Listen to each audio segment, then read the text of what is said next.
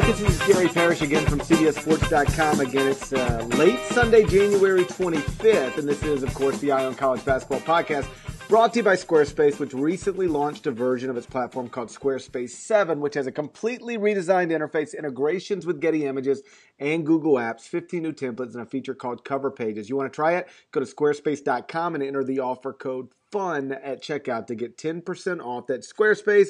Start here. Go anywhere. Okay, I'm joined for this episode by USA Today's Nicole Auerbach. And the reason we're recording this on late Sunday as opposed to early Monday is because I actually have a flight that was scheduled for late Monday afternoon into New York City. And Delta notified me earlier tonight that they have canceled that flight, and I will now be traveling early in the morning. So we had to knock this out tonight because, Nicole, I'm headed your way. You live in Manhattan, and best I can tell from CNN, this is supposed to be the worst snowstorm ever. Is that just something they tell people like me on CNN, or is this something like New Yorkers are actually concerned about as well? I mean, I'm not sure if you're the target audience for CNN, really. But no, I was completely unaware of this because I only really turn my TV on to watch sports. And apparently this has been a thing that's been building, this giant blizzard. And there's supposed to be 2 feet of snow. And I think the most snow that New York City has ever gotten hit by is a little bit over 2 feet. And yeah, so I went to the Garden today for Coach K's 1000th win, and everyone's abuzz about this. And I'm like, should I be going to the store to buy groceries on the way home from the game? I was very concerned, but apparently it is supposed to be bad. Although I will tell you this, on Friday into Saturday, it was also supposed to be a nor'easter on the East Coast, sure. And New York City got an inch of snow. So we'll see. Yeah, okay. So I should be there now, by noon, a little after noon on Monday. You might get stuck. Yeah, I might get stuck there, in New York. Is that what we're thinking? Yeah, but I'm sure Seamless will still deliver you food, and you'll be able to get your wine and alcohol. yeah. As long as the hotel bar doesn't close and they can still make a burger or something, I'm sure I'll survive it. But anyway, I will be I'll be in Manhattan with you soon. I appreciate you doing this on a Sunday night. And let's go ahead and start with what you were talking about a moment ago, which is you were at the Garden earlier today. Mike Krzyzewski did win his 1,000th career game. It looked for a little while like it was going to be in doubt. And when you start looking at Duke's schedule, then it's at Notre Dame and at Virginia. So if he didn't get this done today, it could be another week and a half before he got it done. Did you sense any sort of relief from Coach K or the players or people connected from the Dukes just to get this over with? Oh, yeah. Well, I mean, Coach K literally said that afterwards. He was like, I'm glad this is over. And I think if you're the coach in this situation, you're definitely you just want it to be done because everyone's talking about you. And he had said, he's like, I've been seeing all these articles and lots of anecdotes and stories that I didn't even know or remember about myself. He said that, it's a lot. And I think with the lead up and especially those 2 losses that kind of pushed everything back 2 games, it's been a lot for him. And I don't know how the players, you could definitely tell that something was off. And I was actually shocked that they kind of switched into a different gear and all of a sudden they just looked so much feistier and tougher. I mean, Okafor was really going at Auerbach, and he really got into it in the second half. And I actually think Quinn Cook and Plumlee really were the kind of the key that sparked that second half run. But for a long time, it did not look like they were going to flip a switch. I mean, they were getting outplayed easily, throughout, a game, a half and into the second half. And so I think that to me, I was thinking, wow, this is a bunch of players who are kind of wilting under the pressure of being on the court for the 1000th win of a coach's career. But then they just kind of flipped switch and they were just kind of no, we want to get it today. And that was sort of the vibe. And that was kind of, you could feel that they were coming at that. But I think the coaches, and especially Mike Krzyzewski, were let's just please get this done the earliest possible time. Because I agree with you. I mean, I think those next 2 games could easily have been losses. And then this is going on for another week and a half. And you're hearing, obviously, he's going to get his 1000th win. Sure. Just okay, but when is it really going to come? I feel sick for Jim Boeheim. Poor guy. I was looking at his career win total earlier, and it's he's going to accomplish all of these same things, but nobody will care when he does any of them because it'll be a year after K did it. He'll get to 1,000. Yep. And it just won't matter or it won't matter nearly as much. Boeheim just kind of got stuck. He's about, I don't know what it is exactly, maybe 60 games behind or maybe. Yeah, no, he's not that far off. I know. all been at the same school, which is also kind of cool. But yeah, there's not really that much buzz. I think beyond him, I'm not really sure if anyone's really within a reachable number. But his is for sure. And, I think he's enjoying he's gone like his little victory tour right now of getting to talk about Mike Krzyzewski playing zone. I think he's enjoying that. So Yeah. He's got that. He's got it okay. You know what? Kay said afterward that somebody else will get to 1,000 wins at some point. He's just glad he's the first guy to ever do it. That's kind of neat. I wonder, though, do you think somebody else will ever get to that? Because what it takes more than anything else, beyond obvious greatness, it takes longevity. Like, you have to do this for a long, long time. And I just wonder if in the current environment of college coaching, particularly at the high major level, which is probably where you got to be to win all these games. Unless you're at you get at the Gonzaga job in the WCC or Rick Bird at Belmont. Yeah, like unless you have one of those jobs, you probably got to be at the high major level. And if you're at the high major level, I just wonder if like anybody can coach this long at one school going forward, because you'll just get fired at some point because we don't tolerate down periods as much as maybe we used to. There's just so much emphasis on win all the time that I actually wonder if another guy can get to that number. What are your thoughts on that? Yeah, no, I think it's really interesting. And this last week I talked to Jim Calhoun, Jim Boeheim, Roy Williams, and John Calipari briefly about this exact topic. And what was so impressive about the first three guys, I mean, Calhoun he spent a good portion at Northeastern, but all the other, and actually, I mean, Roy bounced around a little. Okay, sure. So maybe he's not the best example. The other two, Boeheim and Calhoun, are good examples like Kay of most of the wins came at one place. And with Boeheim, obviously all of them. And they were just kind of talking, like Boeheim said to me, he said, we're old guys, we're old school. You just kind of, you go around until you find a place that you fit, that likes you, and they'll let you stay, and you just stay. You're not looking for the next best thing. And that's something that Calipari said that would never happen nowadays because the coaching climate is so different and everyone is looking for the next place. And there are think about for you, I mean, when Jim Boeheim got to Syracuse, would you be like, oh, Syracuse, a destination job, you're never going to leave? Right. Like, it's not like they've built like Syracuse and Duke and certain of these schools into those places. But now I think there's very few jobs where you say 100% that person's not leaving. And also now you've got the NBA thrown in here. It's like, Brad Stevens, could have stayed at Butler forever. It would have been beloved, would never have gotten fired. Also could have, gone to wherever, higher major schools. But instead the NBA comes calling. So I think you have that. There's just so much other temptations. I think it takes a certain kind of coach and personality. And again, these old school guys that haven't left. Yeah, I'm with you. Like, it's an easy thing to say, like, oh yeah, somebody else will do it, because we just don't always assume somebody else will do it. I don't know that it's as simple as maybe Kay made it sound. Well, beyond Boeheim. Right. Boeheim will do it, of course. Right. It was like someone else will pass me, which may never happen. Yeah.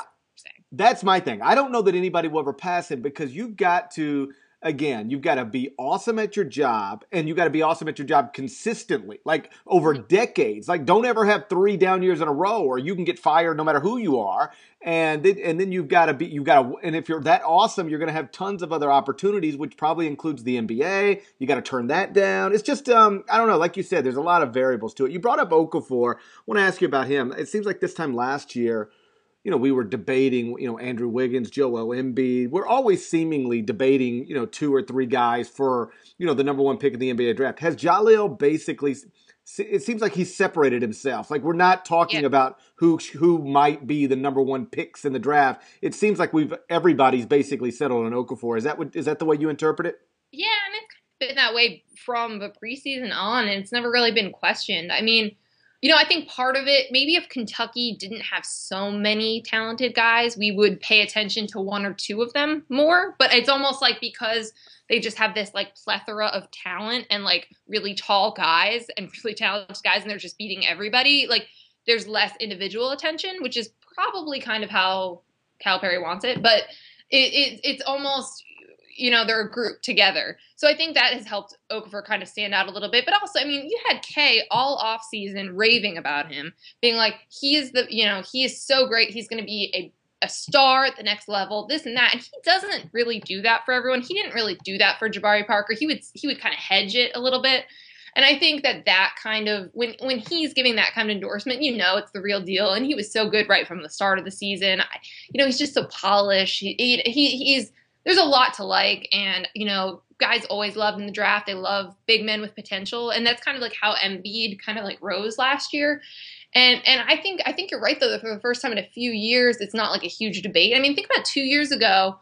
Like, that was like Nerlens Noel class. That was such a weird draft. Right, and that was like completely chaotic and all over the place right up until the end. And then last year it was like a three-way competition kind of. It's very interesting. But I think, in the absence of a lot of seniors like we had last year in the game, in the absence of like a really, really strong like consensus freshman class that has a bunch of legitimate stars that are NBA ready, it makes sense that there's only one guy who's kind of, shoulders above everyone else, head and shoulders. I noticed what you noticed about Krzyzewski and the way he talked about Okafor. Really, he's been talking about him this way, like from the beginning. I went there in the preseason to do something on Jahlil, and when talking to Krzyzewski or even like Jeff Capel, anybody on that staff, they didn't temper expectations at all. Like it wasn't like, well, he's young, and well, right.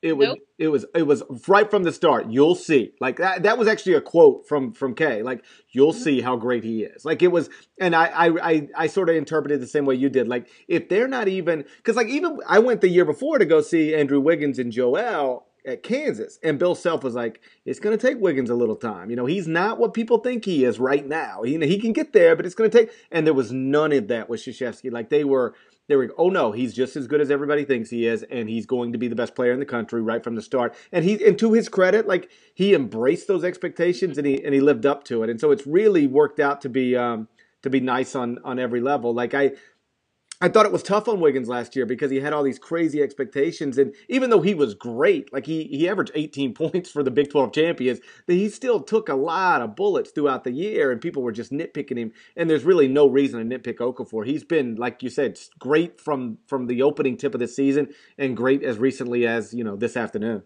Right, and he may hit a freshman wall or have a slump or something like that. But you're right. I mean, last year, right, Wiggins had all of the spotlight, despite the fact that there was Julius Randle and there was Parker. I mean, what Jabari benefited from was that spotlight on Wiggins because he had been injured his senior year. So he was actually kind of, weirdly enough, flying under the radar into last season. And he blew up, but he didn't have it, like, from day one. I mean, people knew the name. They knew he was on a Sports Illustrated cover, but it was totally about Andrew Wiggins and like this Canadian rise of basketball that like Parker didn't deal with. But Okafor, again, I think this season is a little bit different on that realm too. But I think, I like retrospectively, because I was also in Duke in the preseason, I remember like Jeff Capel saying like, oh, Jabari was a pro when he got here. Like, we knew, we wanted to get him a little bit of condition, but, like, his skill set, like, he knew, he acted, he handled himself the way he needed to, blah, blah, blah, blah.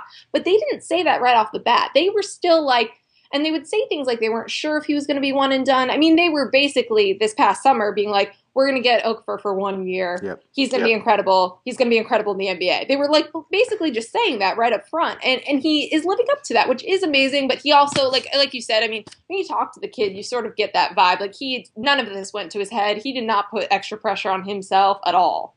No, he was super cool. Like I remember talking to him in the preseason. He was basically like, because I told him we were going to name him CBSSports.com the preseason National Player of the Year, and I told him that when I did that, people were going to question it because he's a freshman and he hasn't played at this level, and so on and so forth. Which I've always found fundamentally silly. Whether you're talking about Anthony Davis or Kevin Durant or Andrew Wiggins or anybody, but whatever. I knew what some people would say, and I was like, how would you respond to that? And he was like, and these were Jahlil's words. He said, I've never not been dominant. I've never not overwhelmed people trying to play against me. And I don't see any reason why that's not going to be the same this year. So I've never played a college game yet. But when I do, I suspect it's going to go the same way every other game for me in my entire life's always gone, which is I'm going to be the best player on the court and I'm going to do what I want to do. And I just thought that that's the mindset. The only other of all the freshmen, the great freshmen we've seen come through, the one and dones, that I remember being that confident, not just that talented, but that confident in the mind. It was Kevin Durant. Durant was the same way when I talked to him before his freshman year. Yeah, well, I mean, he knew his skill set, he knew his size, he knew what the college game right now, like early on this season, I think it was from the Champions Classic, I read about you have to have bigs this year if you're going to compete and you're going to contend for a title, and that hasn't really been the case for, like, across the board the last few years because. Maybe those guys are the ones who are leaving early or whatever. They're not developing their skill set or whatever. But, I mean, I think if you're him and you're like, hey, this is how I match up against most of college basketball, I'm going to be pretty confident. But I like those quotes to me are like pure confidence but not cockiness. Right. It's just like, I know what I can do. No, I thought it was – yeah, no, I thought it was great. It was – on a couple of different levels, it registered with me. When Kay and Capel and all those guys were saying what they said, I was like, okay, we're on the right track here. And then when Jahlil was that confident, it reminded me of Kevin Durant. I remember sitting with Kevin Durant in Austin before his freshman season, and we were doing position rankings at CBSSports.com. So we're like doing, top 20 point guards, top 20 shooting guards. And he was like, and this is Durant asking me, like, never played a college game yet. This is 2 months before the season. He said, so who's going to be on the small forward list? And I was like, I don't know. I can't remember who it was. I was like, where should I put you? I was just joking. And, I mean, I was just sort of laughing when I said it. I was like, where should I put you? He was like, put me number one. He's like, I'll be the best. And I said, what about Thaddeus Young? He said, yeah, put him number 2.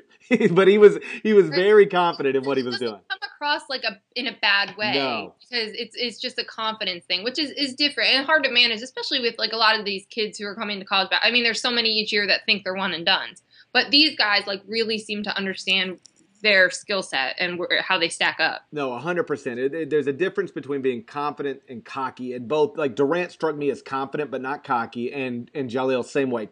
Just very sure of himself. Not trying to brag, just very, very sure of himself. Let's switch gears a little bit. Last week you filed a terrific piece for USA Today about some of the things hindering college basketball as a desirable sport for casual fans. Among the things you noted were that scoring's down. An ESPN spokesperson told you TV ratings are also slightly down.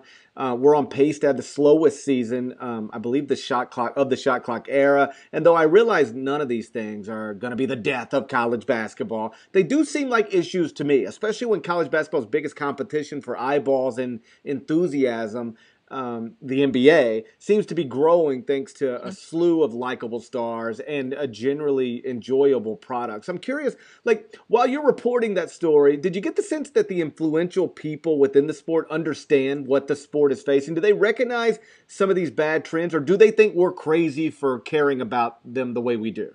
No, that was kind of the most surprising thing because I did a lot more college football this year. Sure. So I would argue, I agree that the NBA is like, competition for college basketball fans, but I think college football is too because Huge. You have so many fans who root for their alma mater and then they switch gears and they'll root for who's ever on the basketball team because, again, transfers and one and dones, you don't always know who's there. You root for the team on the front of the jersey.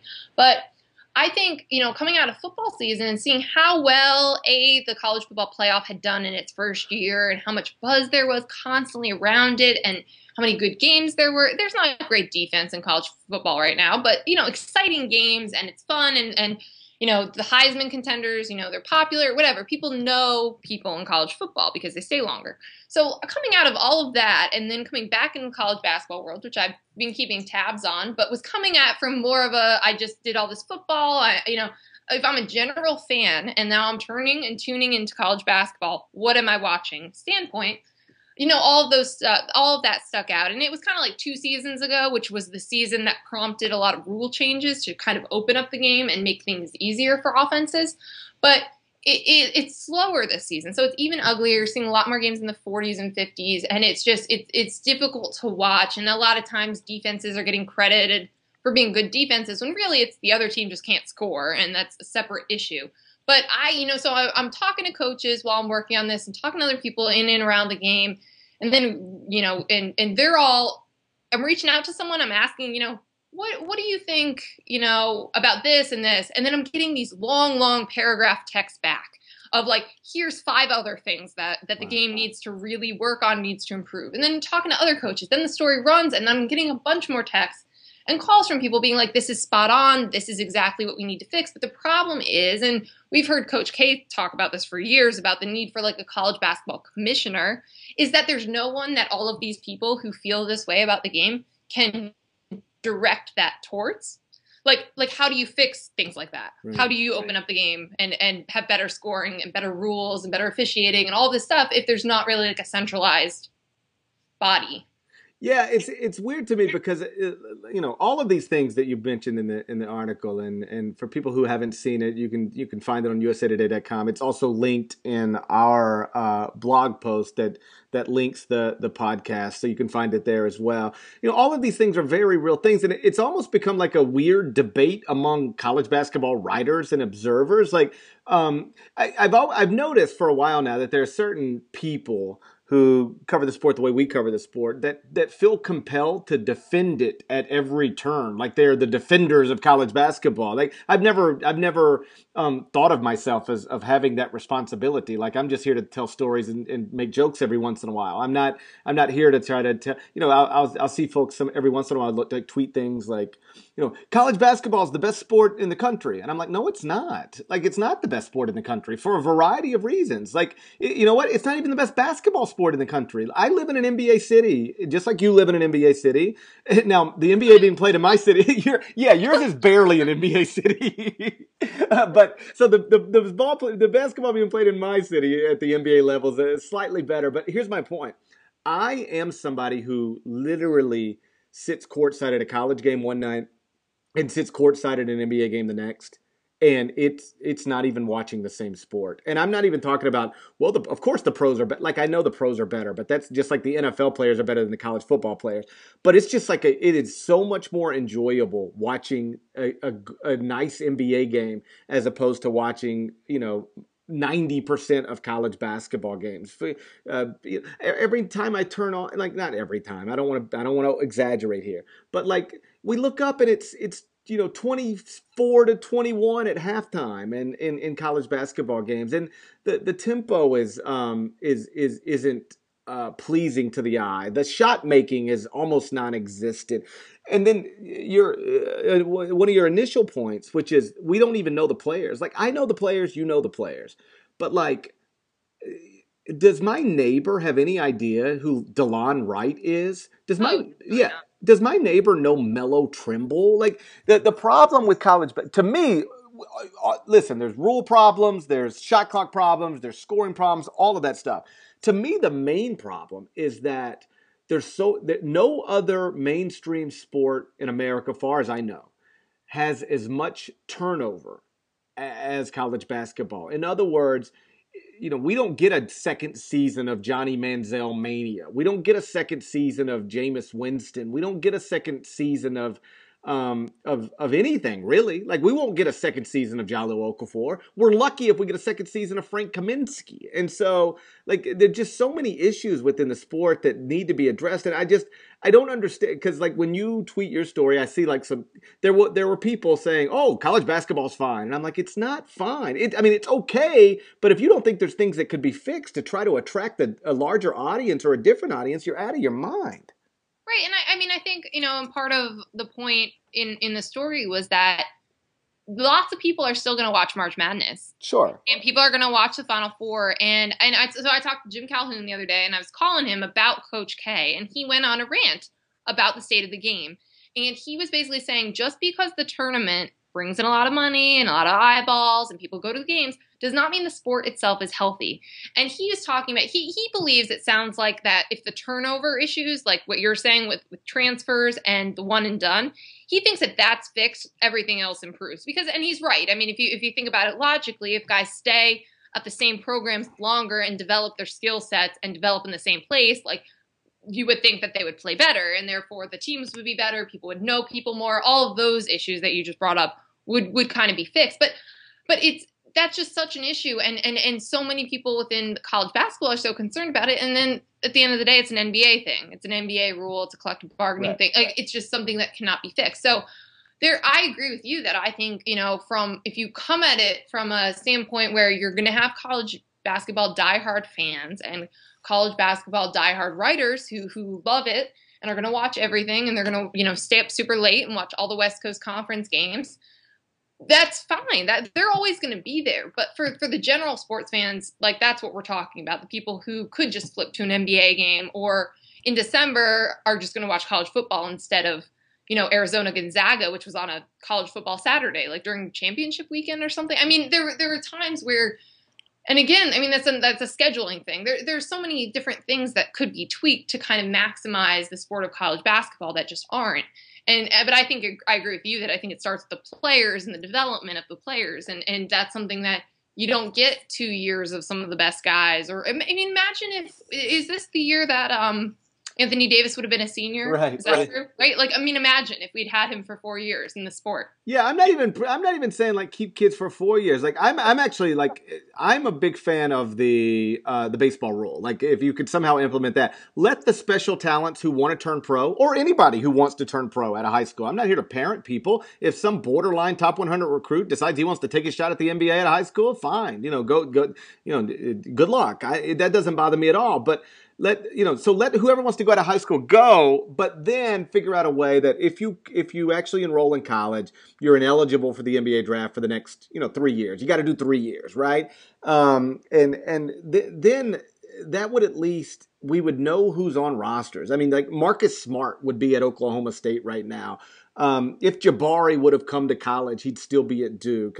There is no other sport in the country that people watch that you have to start from scratch basically every year. Like you don't know again, every first team, second team, and third team AP All-American from last year is no longer in college this year. Like you really start from scratch. And so when you're trying to, particularly when you recognize that this is a sport, basketball, that at the professional level is marketed around the stars. Like that's the way that it's Kobe on Christmas Day. It's not necessarily the Lakers on Christmas Day. It's LeBron, it's Kevin, it's the unibrow. Like that's the way that sport's marketed. You can't market college basketball around players because nobody knows who the hell they are. Like I'm not even joking. Like is only coaches. Yeah. That is all you got. It's all you can do. Like if I went to a sports bar, I'm not even talking about like if I went to my grandmother's house who doesn't watch college basketball. I'm talking about if I went to a sports bar, which by definition should be sports fans, and I took just pictures in there of whoever we think the top 10 players in America are. So let's go Okafor,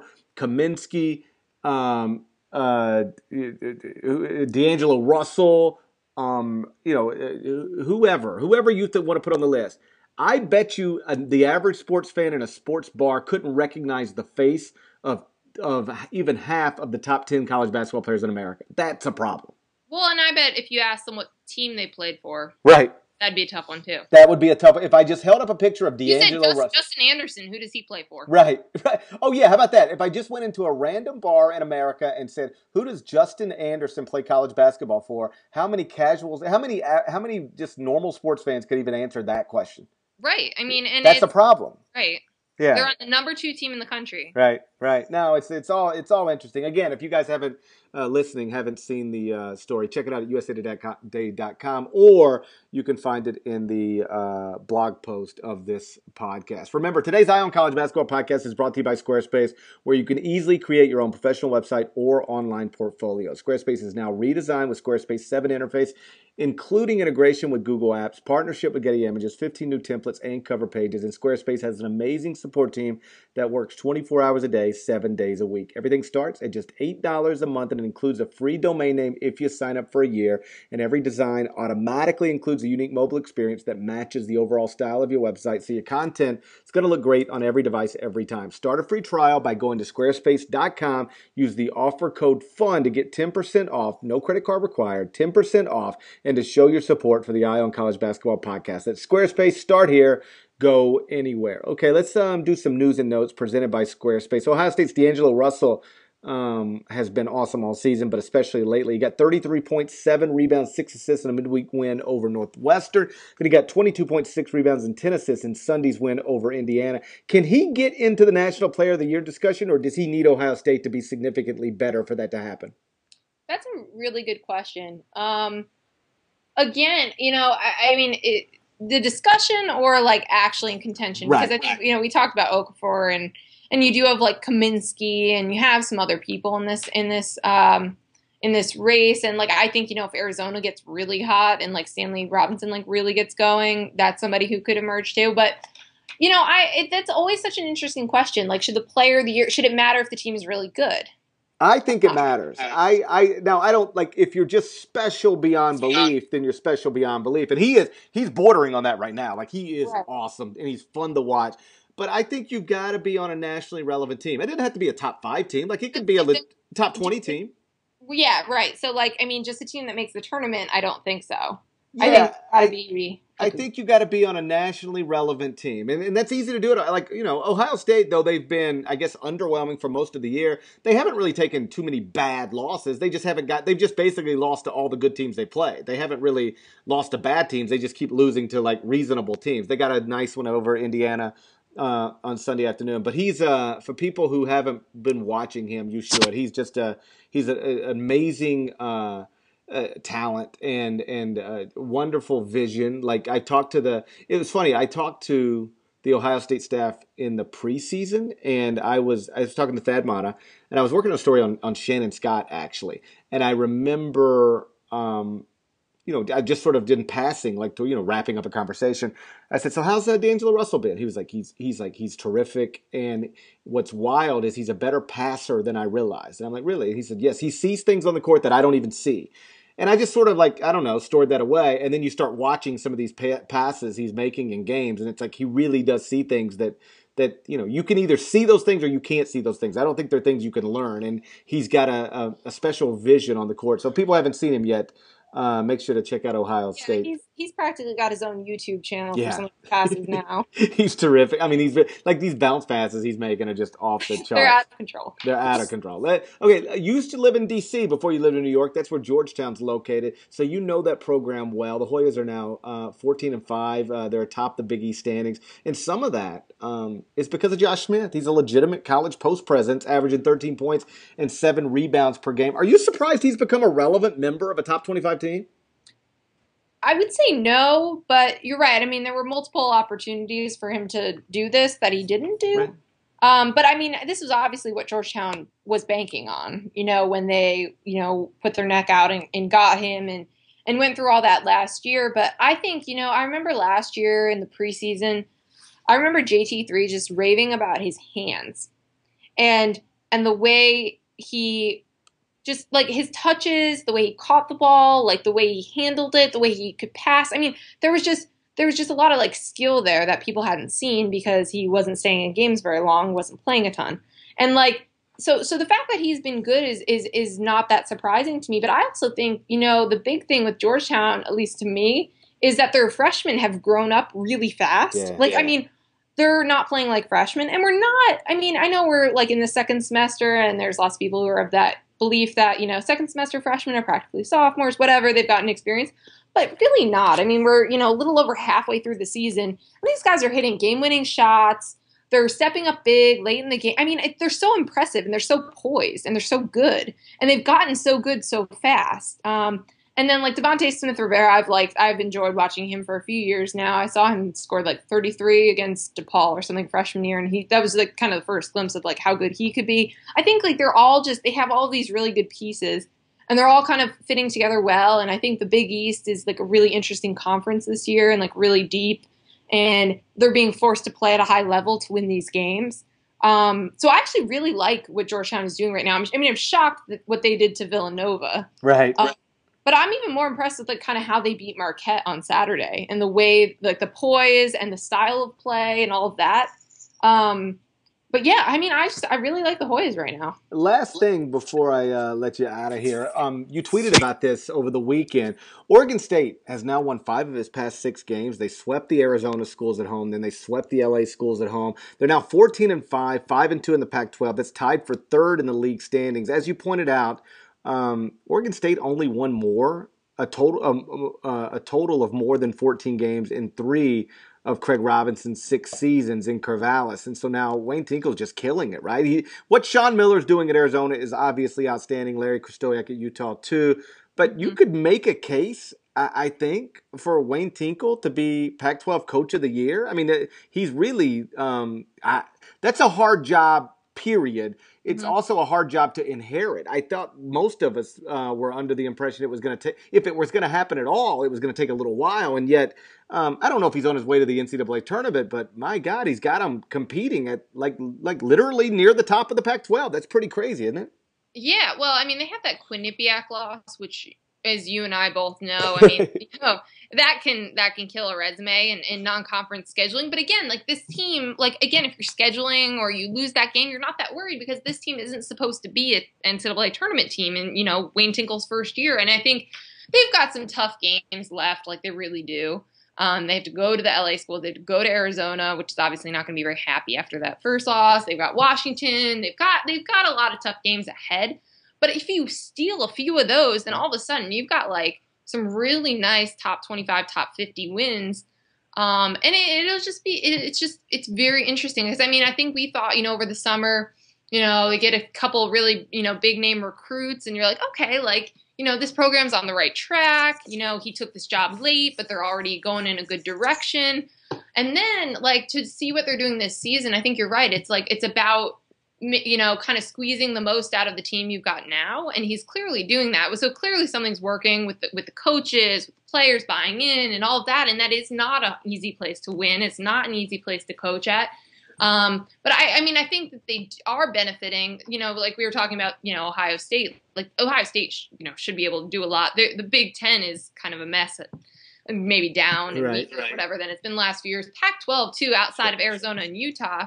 And, Washington's been good too, but there's a lot of opportunity for Oregon State this season, I think. Yeah, like it's not a long climb to the top, half because you don't have to pass too many people. Like if you're trying to go from the bottom of the ACC, like good luck because now you're dealing with Duke and Carolina and Virginia and Notre Dame and Louisville. Like there's some monsters in there, but really in the Pac-12, Utah's obvious. I mean, Arizona's obviously great. Utah's I think really really good. Stanford I think's top 25-ish. But then after that, it's like whatever. Why not? Why can't you finish fourth in the Pac-12? Well, and that is a conference that has lost a ton to the draft, to transfers, whatever. Like in coach turnover, this is the year that if you're going to, like you said, make that jump from the bottom to the middle or to the top half of a conference, like you make that jump. And again, like everything is trending in a good direction for Oregon State in general. So, they're a really interesting team. And they suffer from like the East Coast bias is like legitimately a real thing. Sure. And that's what's always a struggle for Pac-12 teams. Like, I mean, again, if you go to a random sports bar and you ask people about Arizona players, like they're so good, but do you think they've seen them more than once? Maybe not. So maybe you've seen Oregon State upset Arizona if that game was on the bar the night that you were out and you saw it. But that's another team that's probably even flying under the radar despite, way overachieving so far. I mean, they're 14-5. Like that's just amazing to me that they're doing that in Tinkle's first year. But, I don't think people know about them either. And they're one of the best stories in the sport. How about this? It's my job to know about this stuff. And when they were getting ready to play Arizona, I remember looking at because I had to do one of those like last call for drunk bets thing, and it was a Sunday night game, I think, or maybe I don't know. It was one of the late games. I picked Arizona, so it was another losing bet that I presented to the world. But I remember at that time, like really looking at Oregon State's resume for the first time. Like I knew their record, but I hadn't really like looked at what they had done and had not done. And I remember looking at it and going, "Wow, they're like playing pretty well. Like there's actually some substance here." And so it does suggest that there is a little bit of an East Coast bias, even if it isn't intentional, because we just don't see these teams as often. I used to think it was like a fallacy, this East Coast bias thing, because I was young and I'd stay up and watch games all night. So like I could watch, the Arizonas and UCLA's just as much as I'd watch the Dukes and the Carolinas. But now that I'm old with like two kids and one child who like gets up at 6 a.m. to go to school every morning, like I'm very much a victim of the East Coast bias, or at least a representative of these, because I can't stay up that late anymore to watch all these games. So you are like kind of like 80-year-old people at heart, and we just get tired anyway, even if we are younger. But I know last season, I spent a week out in San Diego for the NCAA convention, and then I did a week in Arizona to see Arizona State, and Colorado. And I just was like amazed at how much easier it was to watch basketball living out. Because, you watch a game, then you go eat dinner. You watch the second half of another game, and then it's done. Right. And you've watched everything. Like, and you still have your night to yourself if you want. But it was just so much earlier, and these games aren't tipping off at like 11 o'clock. And like Gonzaga, again, this year, like they're really, really good. They're really, really deep. And I've barely watched them since non-conference season because they just, it's hard. And you kind of have to like adjust your schedule around these late games. So like I think it's a real thing, these coach bias. Yeah, like I actually stayed up late last night, late Saturday night, and watched Stanford. And it was like the 11 p.m. tip, like 11 p.m. Central tip, midnight Eastern tip. Midnight Eastern. Yeah, it was a midnight Eastern tip. I just happened to be up, like I wasn't doing anything. And so I actually stayed up and watched that. But that was, yeah, I'm not up that late. Contrary to what my reputation might be, I'm not up that late anymore too often. So, anyway, it is a nice story what's going on out in Corvallis. Okay, well, listen, I've kept Nicole here long enough, kept you guys here long enough. Let's get out of here. But let me thank everybody for listening. You're kind to do that. Remember, you can subscribe on to the Eye on College Basketball Podcast over on iTunes. It's the quickest way to get your hands on the latest podcast. So make sure you do that. And either way, we will talk again a little later on this week. Take care.